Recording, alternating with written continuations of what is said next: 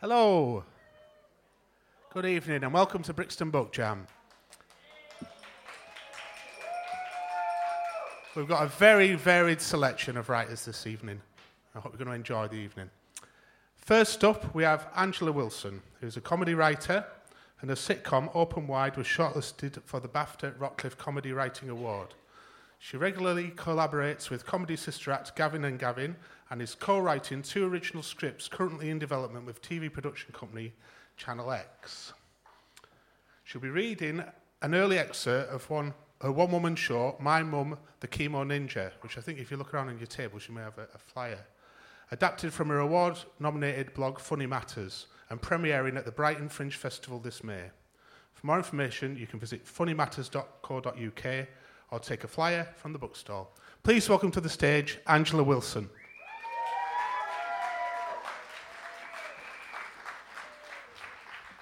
Thank you. Perfect. Thank you. I'd received the letter months before. I was so excited. I'd been called up. 2 weeks of jury service. A paid holiday from my soul-destroying office job. VIP access to a world of intrigue, theatricality, and a chance to watch straight men wear wigs. I pictured Bergerac meets Madame Jojo's. Plus, when I was a kid, I wanted to be a judge, to right the wrongs of the world, to eradicate crime, immorality, cheating at rounders. I'd been called to Southwark Crown Court, a biggie. It was during that time, all of those high-profile expense scandal trials. The police was abuzz with press, cameras flashing police cordons, journos perched like budgies up stepladders waiting ready for their money shot. In normal circumstances, it would have been exciting, glamorous. But just days before jury service, everything had changed. As I arrived for my first day at court, the camera bulbs flashed in my face. Pebble dash. That was the word the consultant had used, pebble dash. He smiled so much, his eyes crinkled up, greeting me and Mum like new neighbours, with forced jocularity and much shaking of hands, warm, cheery, in an I'll look after your spare key if you look after mine kind of a way. Very smart, jaunty pink shirt and tie-clip smart. My hand was on Mum's lap, holding hers, frozen like something ancient dug out of a peat bog. Pebble dash, he'd said, across both lungs. Back in the courtroom, I'd been put on one of those expense scandal trials. We were told not to communicate in any way at all with the judge. I'm not sure if that's a judge thing or whether he was just a diva. He could have had a whole minibar of only green Haribo in his chambers, or maybe his own wig room like Cher. Our mouthpiece to the judge was our supervisor, the court clerk. Oh, was she a scary woman. As Mum would have said, the type you wouldn't want to meet down a dark alley. Mum. Pebble dash. The consultant had kept the smiley, crinkly eye thing to deliver the news. Stage 4. It's inoperable, incurable. 12 months, maybe 18 if you're lucky. Yes, lucky. Mum and I both noticed his fingernails. Oh dear, maybe problems with his girlfriend, she'd said when we came out. He's bitten his nails right down with worry. You'd have thought she'd have other things on her mind, but no, she always loved a puzzle. The doors at Southwark Crown Court are tinted, which means the press outside can't see who's about to come out. Oh, those poor reporters. It's such a pickle for them. I mean, when do they know when to take a photo? They don't want to miss their shot. Fortunately for them, though, they worked it out. Every time the door opens, just go ballistic, just in case it's someone important.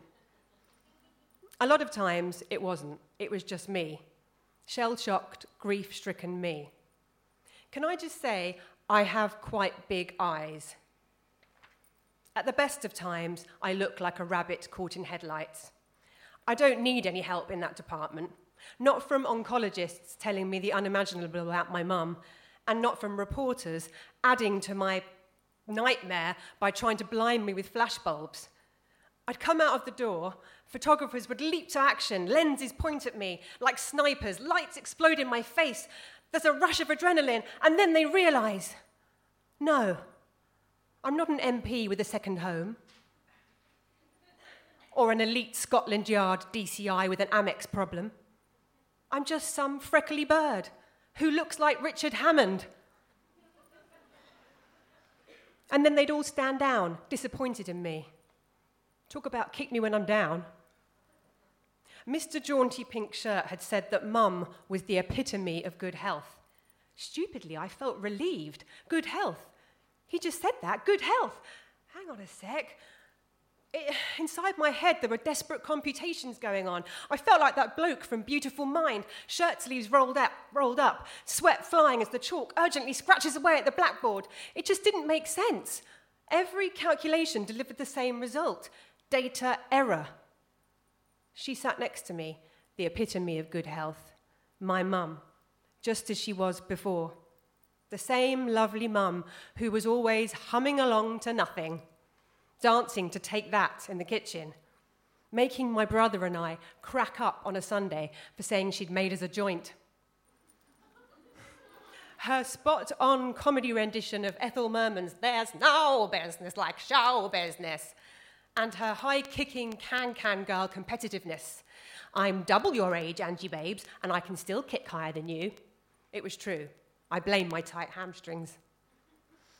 My mum, who'd never smoked cigarettes in her life, now being diagnosed with terminal lung cancer. On the first day of the court case, the scary court clerk caught me crying in the toilet.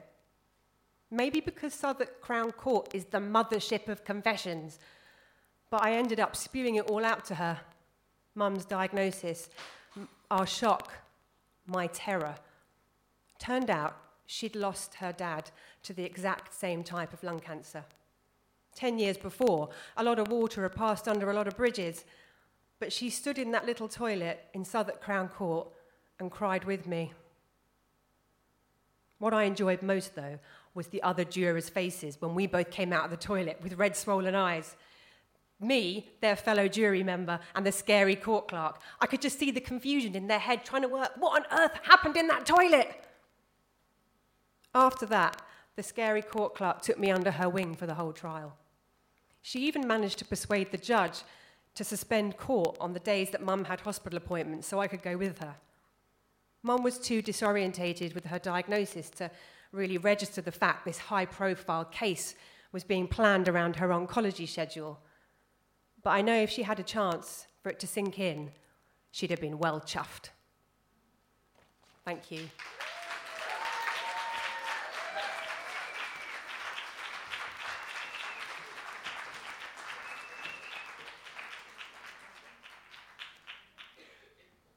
Thank you, Angela.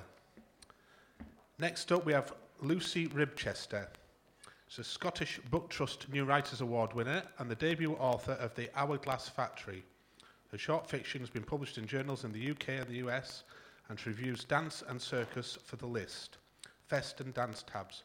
Most recently, she has been shortlisted for the Costa Short Story Prize 2015, judged by Victoria Hislop, Fanny Blake and Patrick Gale for The Glassblower's Daughter. Please welcome to the stage, Lucy Ribchester.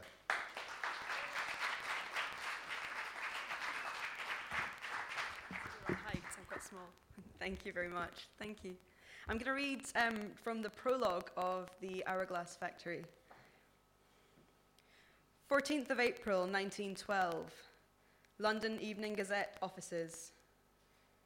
At 10 p.m. on Stonecutter Street, the Reuters wires begin to tick. Nobby has his head slumped on Mr. Stark's desk, and he jumps at the noise. The heavy Morse code girding, the out-of-joint military march. The glass on top of the Reuters machine always shakes because of a loose nut or perhaps the uneven floorboards beneath the desk. He cuts the ticker tape sharp, the way Mr. Stark likes it, no tears or rough edges. And then he blinks. Half an hour earlier, the Royal Albert Hall, London. Ebony Diamond had waited in the dark, her wrists bound tight as shoelaces. Her fingers had numbed to blue.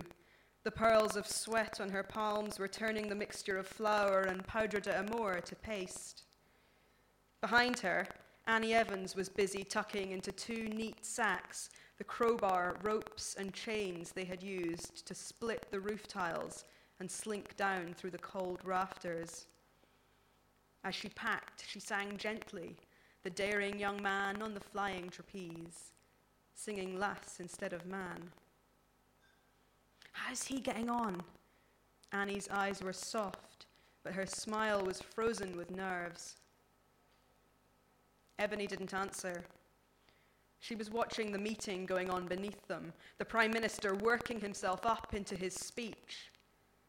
Down below, the moving sea of bowler hats in the auditorium looked like iron filings in a fishbowl. Legs together or legs akimbo don't matter, Ebony's mother had always told her. But for God's sake, keep your arms in or you'll lose one of them. There were rumours that once, at the Crystal Palace, a trapeze artist had landed so sharply on a falling jolt that part of his brain seeped out through his nose. Annie wriggled back into a squat under the low beams. She would hold out here as long as she could, but they would find her too. She hoped she and Ebony would make the same prison van. Ebony checked the binding on her legs, squeezed a handful of flesh into a more comfortable position, ran a thumb over the sailor's knots she had tied, and wedged the wooden bar of the trapeze between the hollows of her feet. Annie passed her the banner, and she bit its silk and grimaced as its slippery perfume coated her teeth. She had done higher leaps than this, and she had felt sick before each of them too. But this time they both had Holloway to look forward to. The hunger strike, the force feeding. Ebony had heard tell that they didn't clean the tube. She pushed away the thought, gave Annie a last look, climbed alone onto the wooden lip of the hole, and she jumped. Nobby watches the details judder in. Dribs, drabs, sketches, the colour of lace in the woman's bodice, the look on her face as she flew through the air. He crams a jellied pork pie into his mouth as he scans and scans the never-ending tape. It is better than a story in Strand magazine. The facts change. The Prime Minister is dead. The Prime Minister is alive. The woman is a gypsy. The woman is a Londoner. The woman had a famous mother.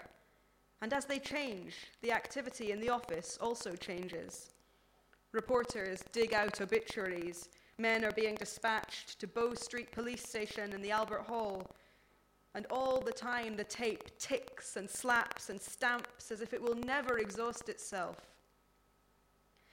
By the time midnight comes round, the first galley proof is drawn, and Nobby is growing bored. The pie is heavy in his stomach, and he thinks he might sneak a swallow from Stark's whiskey bottle in the top drawer of his desk while the night editor is out the room. But then the tape starts up again, and this time when he looks at it, he doesn't just blink, he cries out. 15th of April, 1912, Clements Inn, Women's Social and Political Union Headquarters, London. Did you get the newspapers? Did you get them all? Is she in it? Tell me she's on the front page. Tell me the London Illustrated have dug out a snap. The woman's arms are outstretched and the sleeves of her blouse hang away from her. On her wrist, a flash of emeralds, amethysts, and fresh pearls catches the sunlight through the window. Her friend doesn't smile, and this rings a little warning bell. Thank you for listening.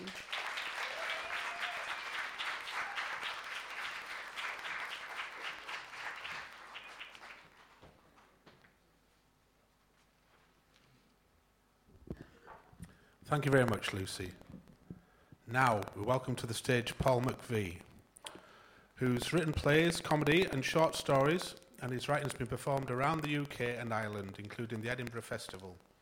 It's been published in journals and anthologies, and has been commissioned by the BBC Radio 4 and read his work on BBC Radio 5.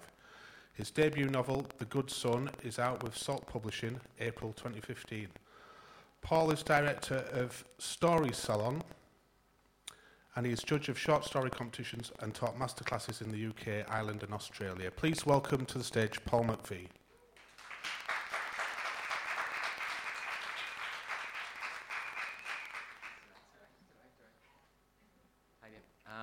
How you doing? It's McVeigh. Thank you. Northern Irish. Thank you very much. Start of War, another one. Thank you for being here. I just want to take a moment to say I feel very rock and roll, and I feel like I'm sort of in Glastonbury or something, and I'm fucking loving it. Thank you. This is my book. It took 10 years, and hers is bigger than mine, and I'm a little bit cross about that because I'm obviously much older. Anyway, so here you go. The only thing you need to know is in the voice of a young boy. So just in case you think I'm acting a little bit childishly. Okay. Donnelly, come here, says Mr. Brown, and I do because he's one scary specimen. I've never been in trouble in school because I'm a good boy. It must be about me going to St. Malachy's Grammar School. Mr. Brown said, it was best not to tell the other boys, and finished the sentence with a look, if you want to get out of here alive.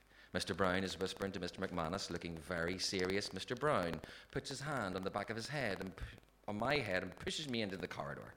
I stand by the windows looking out of the tarmac playground, covered in glass and splats of colour from the paint bombs the hard men threw over the walls at night. Reflected in the window, I see Mr. McManus. His hand is over his mouth, staring at his feet. Mr. Brown has one hand in his pocket, and the other is rubbing his baldy head. Something is very wrong. It's like one of those scenes in a film, when someone's being told bad news while the music plays, and we know what they're saying, even if we can't hear the words. Usually, the hero is being told he's terminally ill, or his parents have died in a horrible car crash. We don't have a car, so... follow me, said Mr. Brown, and I do, but look around at Mr. McManus, who's still at the doorway, smiling at me like I've got leukemia. I think I did have a nosebleed last Christmas, and actually I do feel a little bit dizzy now that I think about it. At the end of the corridor, Mr. Brown's office door is open, and he walks in while I wait outside. I'm now in my hospital bed. The whole family are kneeling by me, crying. I raise myself up to say, I forgive you all. Even you, Paddy. And I smile, touch his head, and then I die. Come in, Michael, says Mr. Brown, which is the first time in 7 years he's actually called me by my first name. Holy shite. Ma and Da are here in their Sunday clothes. This is getting to TV. Sit down, son, says Da, all nice. Hopefully, Mr. Brown can't smell last night's drink under Da's polar minty breath. I sit in the empty chair. Michael, now I know we've spoken about the offer from St. Malachy's, and I want to assure you that we're all extremely proud of you here at Holy Cross, says Mr. Brown, fidgeting with his papers. You're a big boy now, Michael, and there are things that you just have to understand. He folds his fingers like a cat's cradle and taps the knotted bunch on his desk. He takes a deep breath. Michael, your mum and dad have asked me to talk to you to help you understand that Ma coughs, sits in her chair, and looks at the floor. Unfortunately, Michael, you're not able to go to St. Malachy's. Mr. Brown's mouth keeps moving, but there's no sound. Concentrate, Mickey. Don't space out, I tell myself. I hear something about 5 years, trips, uniforms and books, and 2 buses there and back.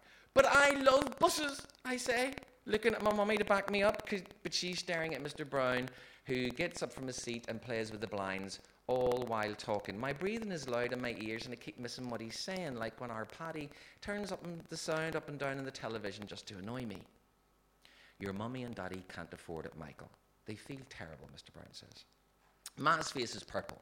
She's not going to say anything, and whatever is jamming the sound in my head is messing with my powers. And it could be the aliens or the Russians, but most likely it's the Protestants. Now, you'll be able to go to St. Gabriel's secondary school, just like Paddy, Dad smiles, putting his disgusting orangey brown fag-burnt fingers on my shoulder. He means wear Paddy's old uniforms, like I've done my whole life. Paddy's old everything, even his bloody trunks. I look at Da and know with absolute certainty this man is not my father. Just as I know by the smallness of his eyes that it is all his fault, because everything bad that has ever happened to our family is because of him. We'll see ourselves out, sir, says Da, holding out his hand, acting like he doesn't want to cause any trouble when that's all he's ever done. You can take Michael home with you, help him through the transition, says Mr. Brown. No, I'm sure he'd rather be here, playing with his friends. Wouldn't you, son, says Da. Friend. One friend. That's how much he knows. And no, actually, I would like to go home, I say. No problem, says Mr. Brown, looking pale and walking out the door. I'll get your school bag. Silence. We all stare out the window and watch the sun come out from behind a big, fuzzy felt cloud. All three of us squint and turn our heads, making sure we don't catch each other's eyes. Starts Da. Mickey, he sighs into the sandpaper shuffle of his hand along his stubble. I've got a big surprise for you. It's coming tonight. I look at that stupid grin in his face and I check Ma, and she hasn't got a bloody clue. He's a big liar. Ma nods to me, then nods towards Da, like open her eyes wide, like, this means, please, Mickey, play along with your Da for me, otherwise you'll know what'll happen if you don't. And okay, Ma, just for you. I know we have no money and I'd never scun to you about it. A big surprise? Wow, I say, like some kid on the TV. I look out the window, then it descends upon me like the Holy Spirit. It's a god. It's a god. Is it a dog? It's a dog, Daddy, isn't it? You got me a dog. I'm so happy. This makes up for everything. Ha. That won him. And I smile at Ma like I've no idea what I've just done. She said no to a dog since I was 5. She's going to break every single bone in my body. But at least then I won't have to go to St. Gabriel's Secondary School. Thank you very much.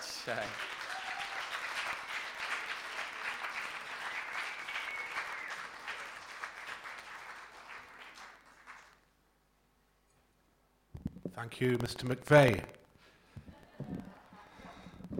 Next up on the stage we have Ben Byrne, who was born in London and studied drama and film at the University of Manchester. He later lived in San Francisco, New York and Tokyo, working as a consultant, filmmaker and musician.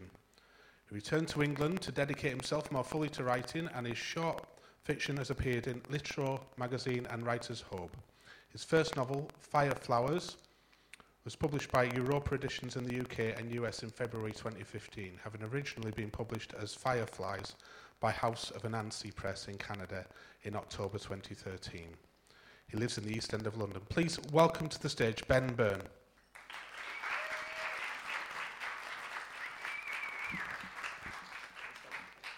Thank you, everybody. Thank you very much for having me. It's an absolute pleasure to be here to take my place amongst these other writers.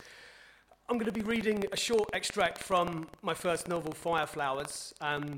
We've got another young boy here. He's not as funny as the last one, unfortunately. It's 1945, and Hiroshi is a 13-year-old boy who has lost his family, and he believes his big sister in the fire raids that have devastated Tokyo earlier on that year before Japan's surrender to the Allies. He's now living hand to fist on the streets of Tokyo, where he leads a small band of street children who he's come across from his old neighborhood. They're starving to death at the moment and trying to make ends meet any way they can. Chapter 14, Unagi.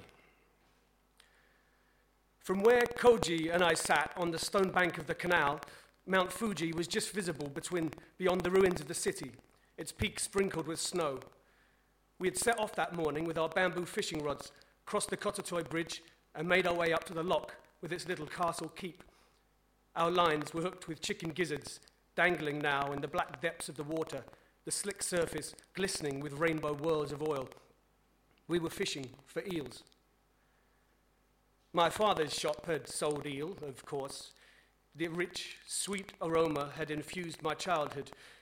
The shop had been popular with the patrons of the theatres and cabarets that lined the streets of Asakusa, a regular haunt of the stagehands, theatre managers and actors who came in at odd times of the day for snacks and a glass of sake between shows. My father was a true fan of the kabuki theatre himself, the rough and tumble style popular in Tokyo back then, and prints of the danjoros, the famous dynasty of actors, were plastered all over the walls. He liked nothing better than to banter with the customers about famous performances of the past, cracking jokes in that gruff, smart way that Tokyo people like, steaming and grilling the strips of eel all the while.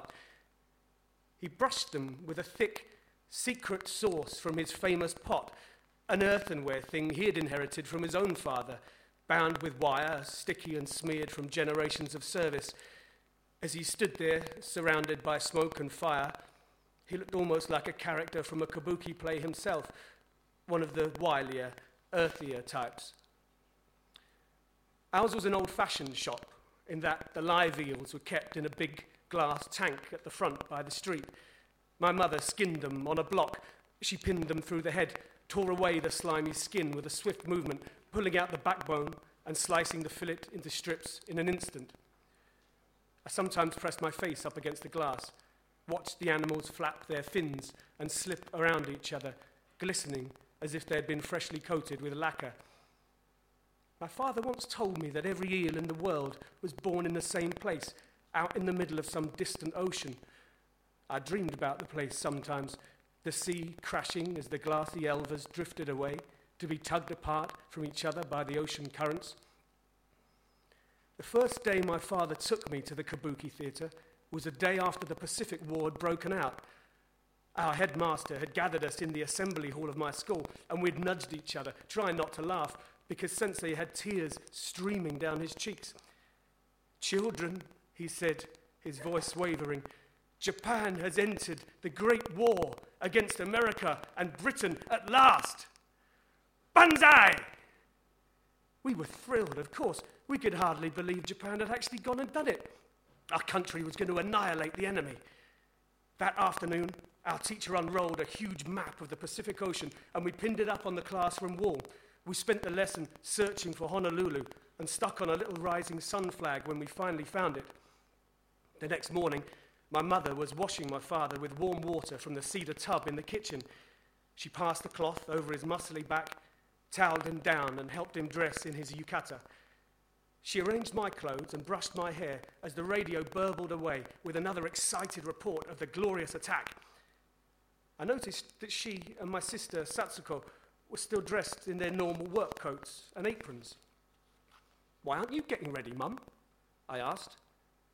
"Your mother and sister aren't coming," my father said with a wink. "It's just us men today." Us men? I was beside myself with excitement as we made our way into the theatre, blazing with lanterns filled with delicious smells. His big hand gripped mine as the patrons called out to him, sprawled in their boxes with bentos and bottles of sake laid out in preparation for a good long afternoon's entertainment ahead.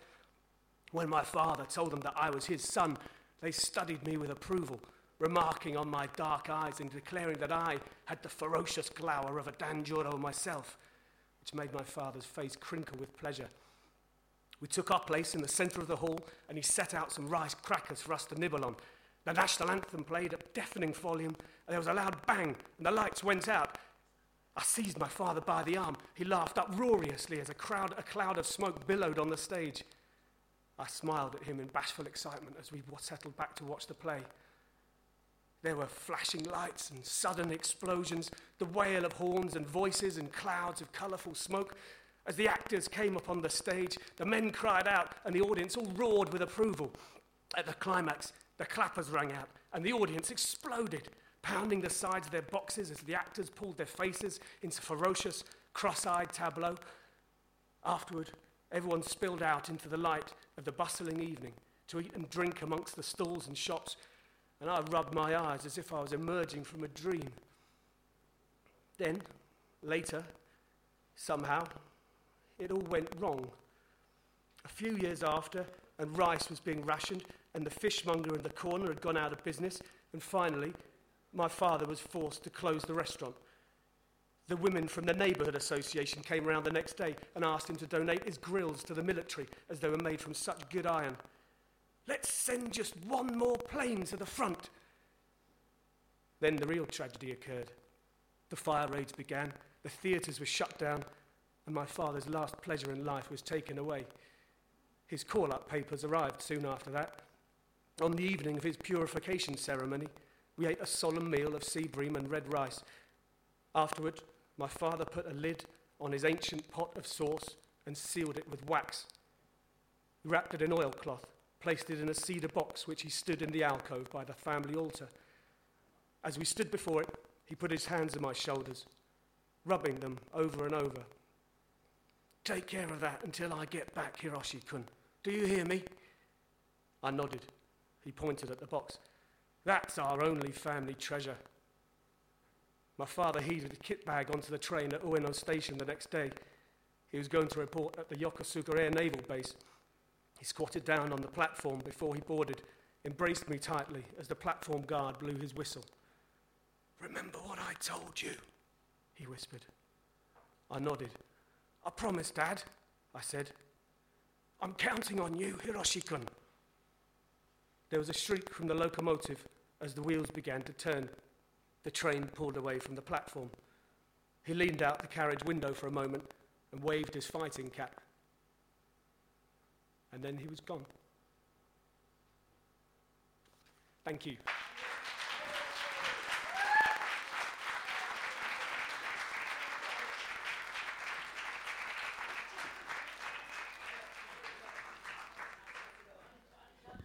Thank you, Ben. I'm just going to take a moment now to mention that we have the book sale in the corner there with Emma and Sheila. And also, if you look on your tables, you'll probably find there's a load of these leaflets knocking around. Save the Libraries. There's a meeting Wednesday, 11th of March, Brixton Library, 7 p.m. There's also a leaflet about an introduction to Book Aid International, and one that says, I love my library and I like to love librarians.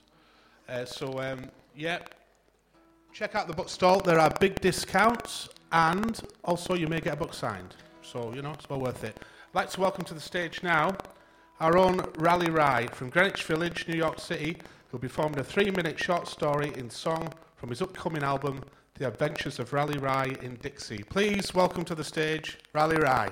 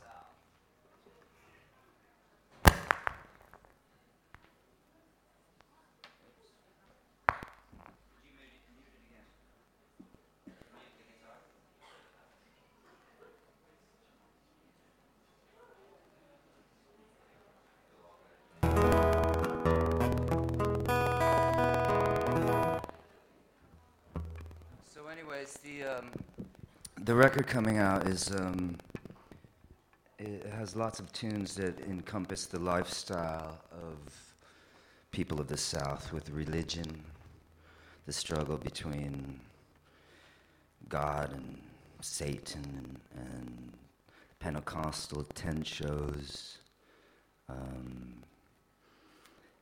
and all these songs from my own experiences I've written, as well as through reading lots of Southern authors, Faulkner, Tennessee Williams, McCulloch. And I'm going to play you one number, which I don't know which one to play, because there's 11 of them. But I think I'll play this one called Lo, I Did Ramble.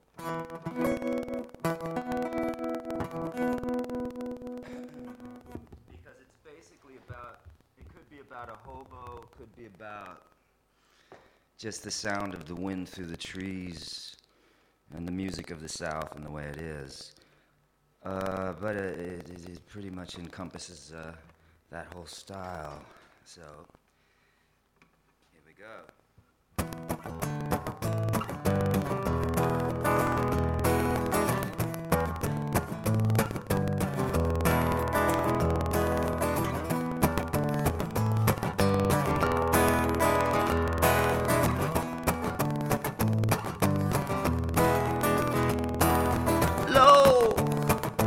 I did ramble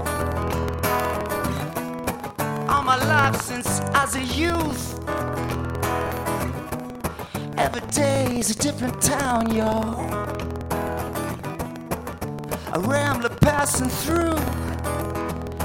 I could say and see it with second sight, from the Golden Gate to the Caroline. Hellhounds nipping at my boots. I'm the wind blowing through the cold, dark pines from the north through Mason-Dixon line. Kane sealed his fate.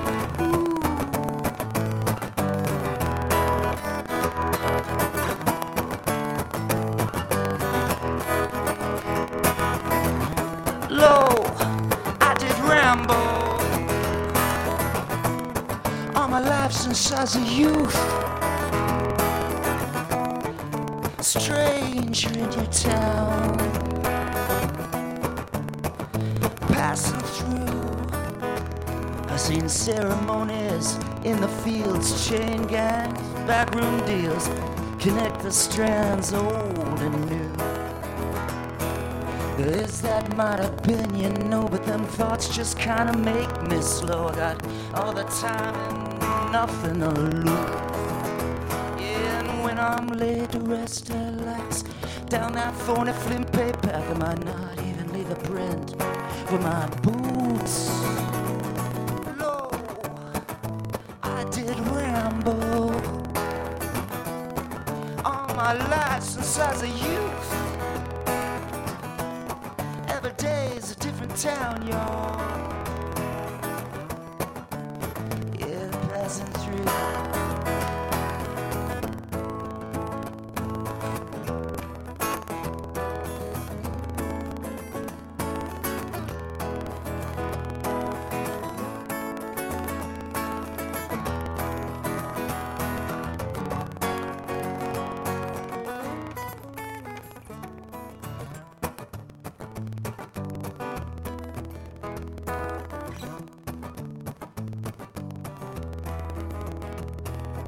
Low, I did ramble.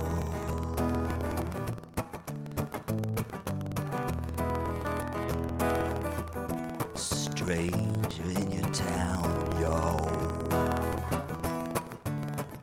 Passing through.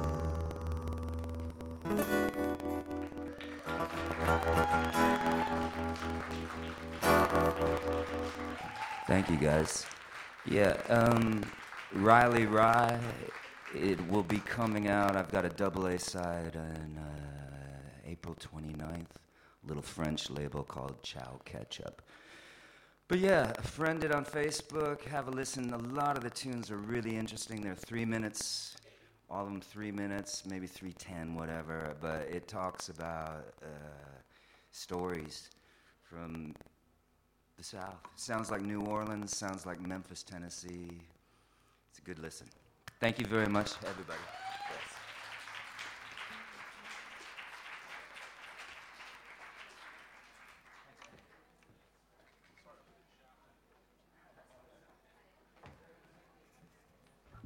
Thank you, Rally Rye. We're just going to take a 15-minute break. So if you need to smoke, whatever you need to do, see us back here in 15 minutes. We have the next set, which is coming up for you. Okay.